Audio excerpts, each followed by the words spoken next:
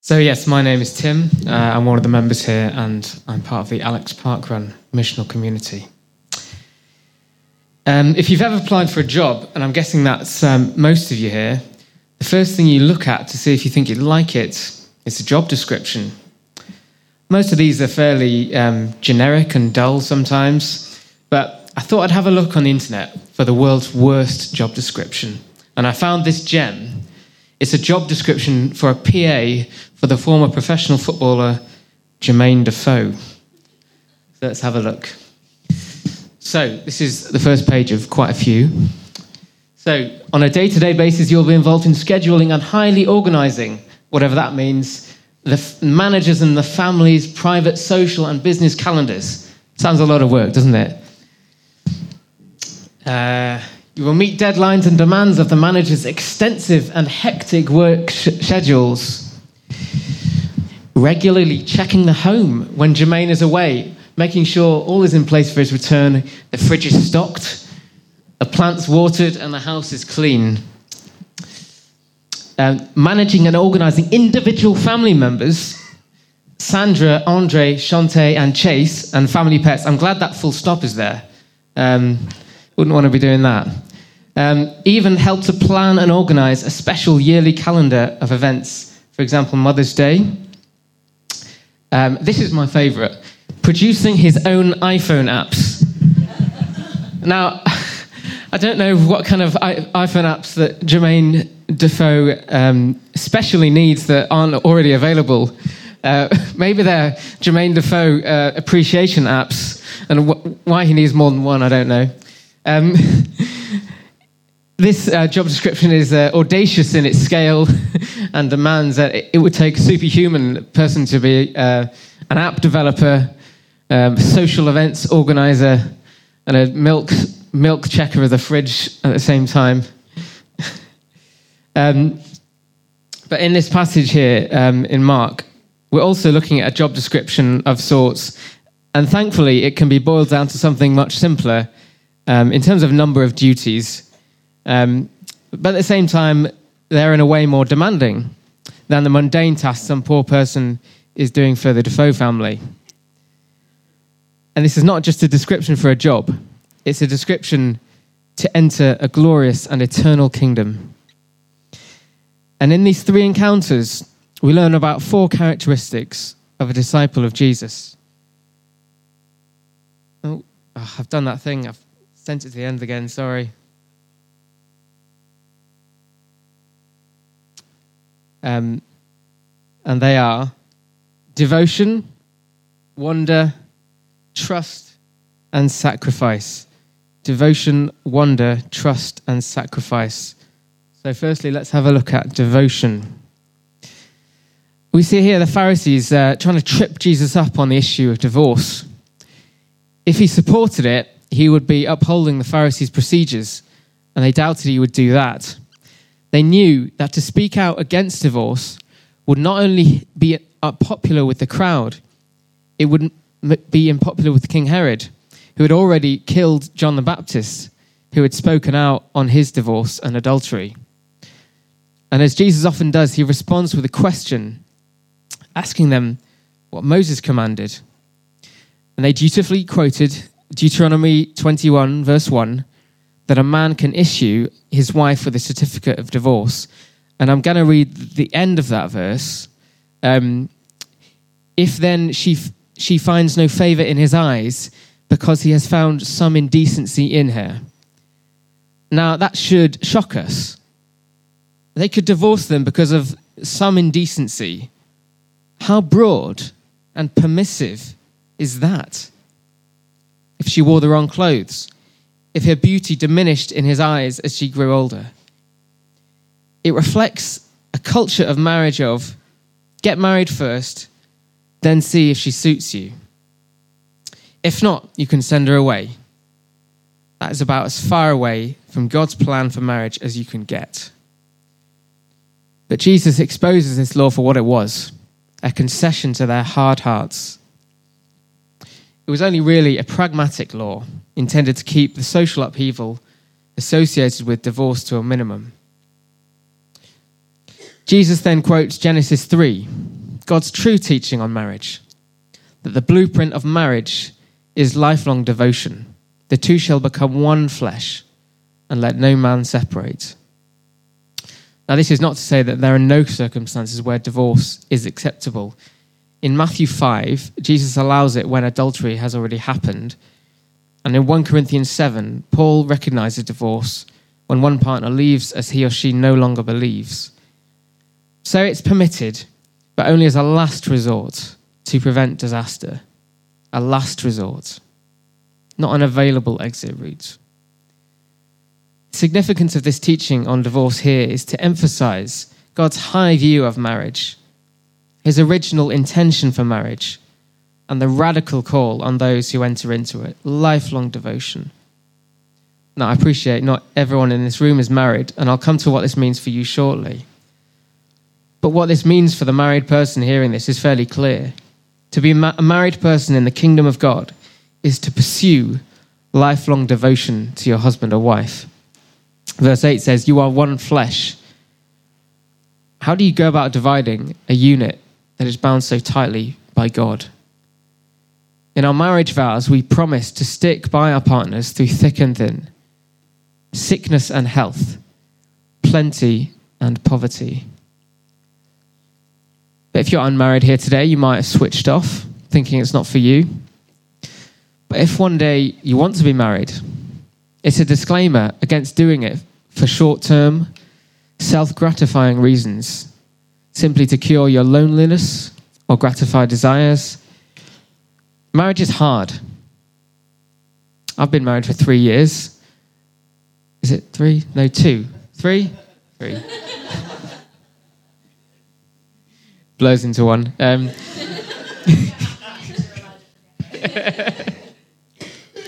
already I have experience of that. It is a lifelong, life-giving devotion. Yes, it can be full of joy and love, often is, but it can also involve conflict, gritty self-denial, daily admissions of sin, and pleas for repentance. It exposes your own sinful heart like nothing else. In our individualistic age, sharing your life with someone goes against the tide of we can do what we want when we want. Don't go into it thinking it'll be easy, and don't go into it thinking I want to try it out. I can always get a divorce if I don't like it. Aside from the circumstances I mentioned, there is no honourable returns policy for a husband or wife. In fact, Paul encourages people not to marry. That's how hard it is. What if we're happily single? If you're happy not to be married, does this mean only married people can be in the kingdom of God? Well, of course not. Jesus wasn't married, Paul wasn't married. It is merely a teaching about the outworking of devotion between a man and wife, devotion that comes from a self-sacrificial heart. We'll come back to that later.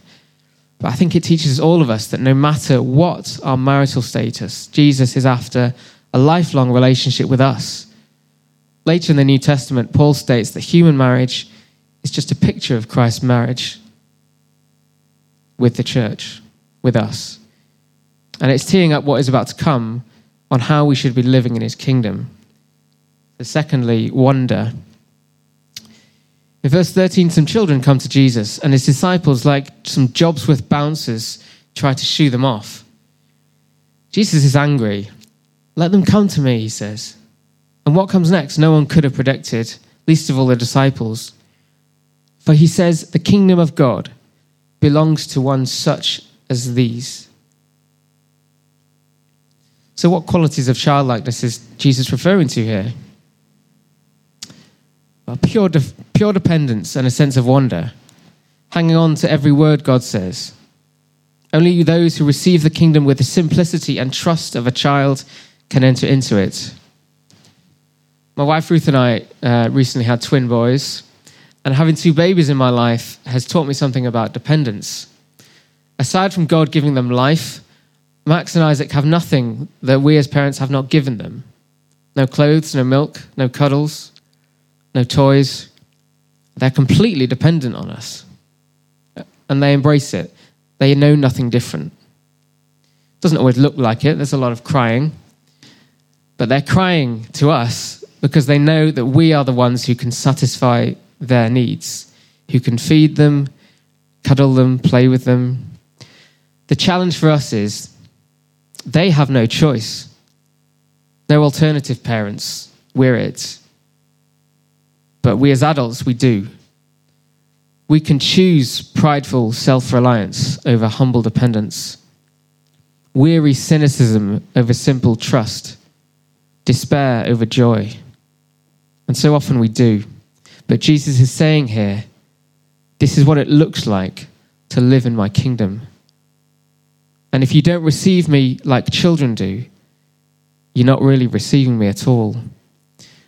And how can you enter into God's kingdom when you don't receive him fully? What does this look like for us? Well, I'd say this is a call to wonder more. I'm not talking about thinking about things we don't know, but to wonder at who we are in Christ and what God has given and done for us. Where does this fit into the rhythm of our lives? One thing God has given us is creation, a beautiful, natural world full of good gifts. When we see this creation, do we wonder at its creator? Are we captured like a child by its beauty? The boys are starting to come out of their sleepy, newborn state and look at the world around them. Sometimes at home, they spend about 10 minutes staring at the curtain rail. I kid you not. Who knew a silver tube could be so fascinating? But Jesus is teaching us here that we need to be like that with the kingdom of God, lost in wonder. And we can wonder not just at God's creation. We can and should wonder at who God is and what he's done for us. Loving, patient, just. The creator of the universe who longs to be in relationship with us. Who sacrificed his son to be in relationship with us. When in our lives do we wonder like this? Firstly, in worship. When we sing the words of the songs we sing, and we really mean those words, then we are wondering. In our prayers, when we pray not just for the things we want to change, but we thank God for what he's given us and for who he is, we are wondering. Structured worship times and prayers are great things, but we should also be wondering in our daily lives, always. In this brief encounter, Jesus is telling us that we won't receive the kingdom of heaven if wonder is not a regular habit of our hearts. And in the same passage, I think we're also being called to trust. Our boys have an unwavering certainty that they'll get milk every 3 to 4 hours. Not that they have much concept of time right now, but you feel sometimes the certainty gets a bit less when they're crying. But older children in loving households have an unwavering trust that their parents will comfort them when they fall over and bang their knee, or when a friend lets them down. And we're not perfect parents, far from it. But God is the perfect Father. So how much more should we trust him? To trust him with our jobs, our relationships, our futures. If we trust him, it will free us to do the next thing he asks in this passage, to sacrifice. On the back of this encounter with a child comes a contrast with a hard-headed, business-like man asking Jesus what he needs to do to gain eternal life in verse 17. In effect, he's saying, what's the minimum I need to do to get my ticket? To put it in my drawer for when I need it? Or today you might say, put it in my Google Wallet. And Jesus tells him, you know the commandments. Do not murder. Do not commit adultery. Do not steal. Do not lie. And respect your parents. And he says, since the day I was born, I've done this. And I love this bit. Jesus looked at him and loved him. He wasn't just a salesman saying, it'll cost this much. he looked at him and loved him and said, "One thing you lack. Go sell your possessions, give all the money to the poor, and store up treasure in heaven, and follow me." It's easy for this passage to look terrifying to Christians. What, we have to sell everything we have? Mark Twain once said, "It ain't those parts of the Bible I can't understand that bother me. It's the parts that I do understand." This is a passage where we all feel this a bit. Don't worry, I will come back to the selling everything bit later. But when given a few commands in a list, we tend to remember the last one. And I think the ordering of the commands makes the bigger command the second one: follow me. Jesus was at that time a nomad, going from town to town, preaching and doing miracles. It's almost as if he's saying, you can't follow me with all your stuff, so give it away. Being part of the kingdom of God doesn't mean just sticking to the rules, being respectable. It means following Jesus, putting your trust in him, becoming a part of a family of believers. And this man wasn't prepared to do it. He was wealthy, and wealth ruled him. He couldn't let go of it. He said that he'd followed all the commandments, but actually, ironically, he failed at the first one. Have no other gods but me. The fact that he wasn't prepared to let go of his money was proof that money was his God. And this was shocking to the disciples. Twice in the passage it says the disciples were amazed. In Jewish culture, being wealthy was a sign of blessing and having done well. And here Jesus is saying to this man, get rid of it and follow me. And he then gives the comical proverb of a camel trying to get through the eye of a needle. Some people have said that he's actually talking about a low gate in Jerusalem that a camel could get through if they took all the baggage off, twisting it to say rich people can get through if they're humble. But this tradition has no historical basis, and it looks like the invention of a wealthy church looking for loopholes. There's no way to dodge the bullet here. As is always the case, Jesus means what he says. And it's impossible. A camel through the eye of a needle? But what he says next about being saved should give us hope. It is impossible with man, but not with God. All things are possible with God. The Bible is full of beautiful and encouraging verses, amazing and encouraging in their own different ways.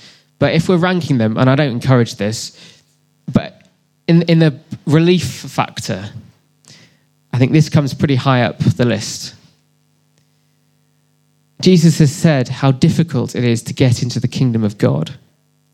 But here he says, with God, it's possible.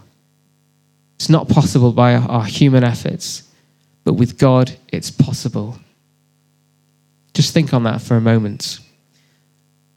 I have a mental image of a huge burden being lifted off my shoulders. The sheer relief doesn't ride on how good a person we are, even how good a Christian we are. It doesn't matter how much of the Bible we've read and studied, how much we serve, whether we are in church leadership. A new believer who commits to following Jesus is just as saved as a prolific church planter and preacher. The day he makes that step, the very day, the very hour, the very minute. We need to confess that we are too weak to follow Jesus on his terms. We shouldn't be trying to find loopholes to continue in our complacency. Are we trusting in our own good deeds to save us? Our respectability and our quiet, hard-working lives? Although we may not openly brag about it to others, do we count up the ways in which we are a good person, serve the church, even do mission? The Makers Market, the park run, thinking if these things alone will get us through the door of heaven. No, Jesus is saying here that only willingness to completely surrender everything we have for him will guarantee us a place in heaven. But again, we must delight in reminding ourselves that we are not doing it alone. With us, it is impossible. Only God's grace can save us and cause this change in our hearts. All of this ensures that gaining eternal life cannot be a transaction. Of course, the rhythms of discipleship, such as service, teaching, prayer, many others, are important, but they are the fruit of faith and our salvation, not the trunk that holds it up.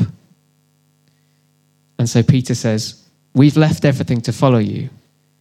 And Jesus replies, affirming this with another amazing promise to reassure them that it won't be for nothing. No one who has left house or brothers or sisters or mother or father or children or lands for my sake and for the gospel will not receive 100-fold now in this time houses and brothers and sisters and mothers and children and lands with persecutions, and in the age to come eternal life.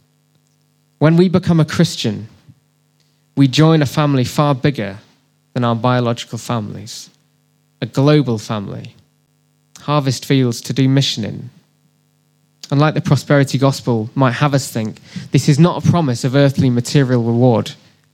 That would totally contradict what Jesus has just said, so it cannot be a right interpretation. Instead, we are promised persecutions. It won't be easy, but a promise of a global family whose houses will be opened up to you, and you will ultimately gain eternal life. For the last will be first, and the first last. By our sacrificial hearts, we are called to make ourselves last on this earth. And by doing so, we will gain the opportunity to be first in the next. Now, we may not be stinking rich and greedy for money. I don't think anyone in this room is a hedge fund manager. But underneath the surface, is there a trust and protectiveness in money, a feeling of security based on our bank balance? Let me ask you a few diagnostic questions. How do you feel in the week leading up to payday, when the bank balance isn't looking too good? Maybe you're dipping into your overdraft. Anxious? How do you feel when a warning light comes on in your car? You put it in the garage and they tell you that it's going to cost £180 to change a switch and that the car will fail its MOT if you don't. Annoyed? Yeah, that happened to me last week, and I was a bit. How do you feel when you discover just how much the bank is going to charge you in interest for the mortgage you're applying for? Or when your landlord puts up your rent? Ripped off?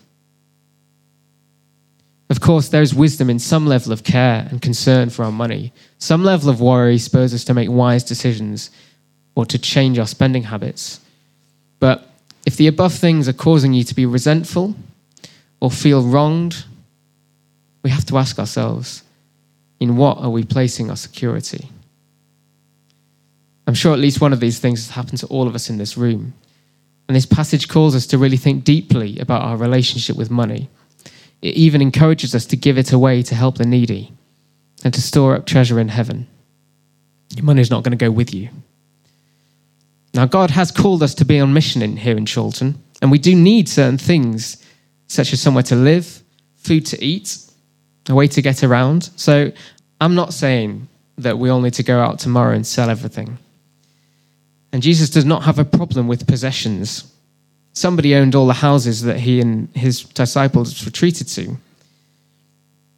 But in this story of the rich young ruler, he exposes the total incompatibility of loving money and loving God. Are we willing to sacrifice everything we have for the service of the kingdom? To use our houses as open venues of hospitality? To sacrifice the colour of our carpets to spilt food from a meal we're hosting for missional community?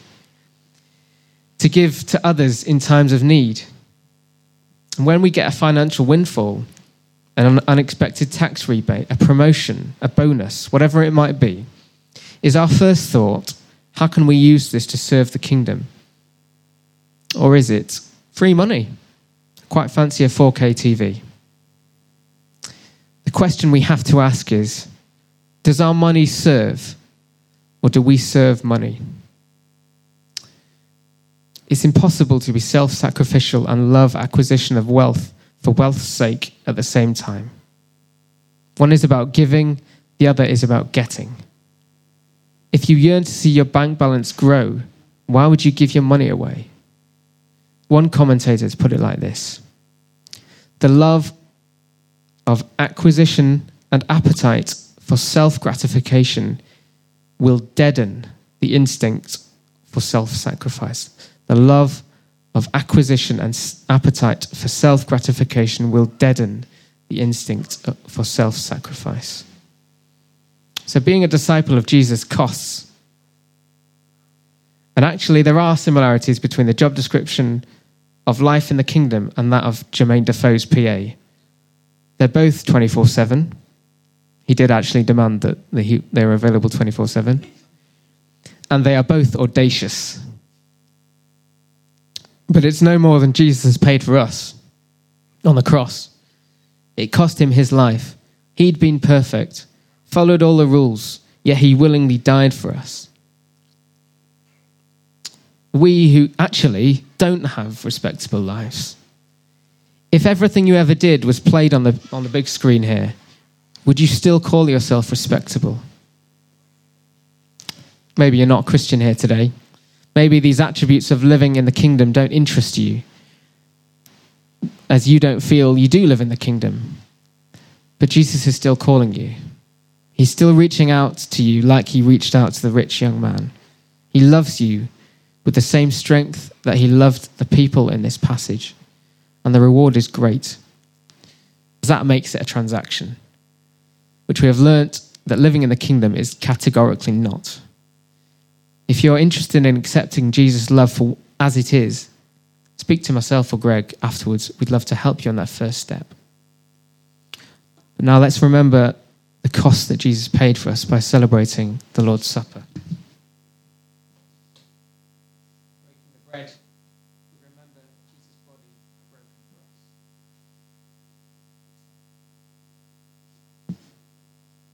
Drinking the wine, we remember Jesus' blood spilled for us.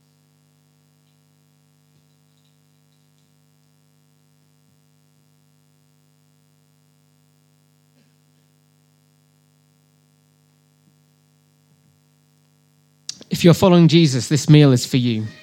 Doesn't matter if you're part of Redeemer. If you have made that step, you are welcome. But if you haven't made that step, please just sit this one out and take the time to think about what you've heard. We don't want you to make a statement of something you don't believe. Maybe you want to make that step right now, and this is the first time. If that is the case, please don't go away without speaking to me or Greg. We'd love to help you.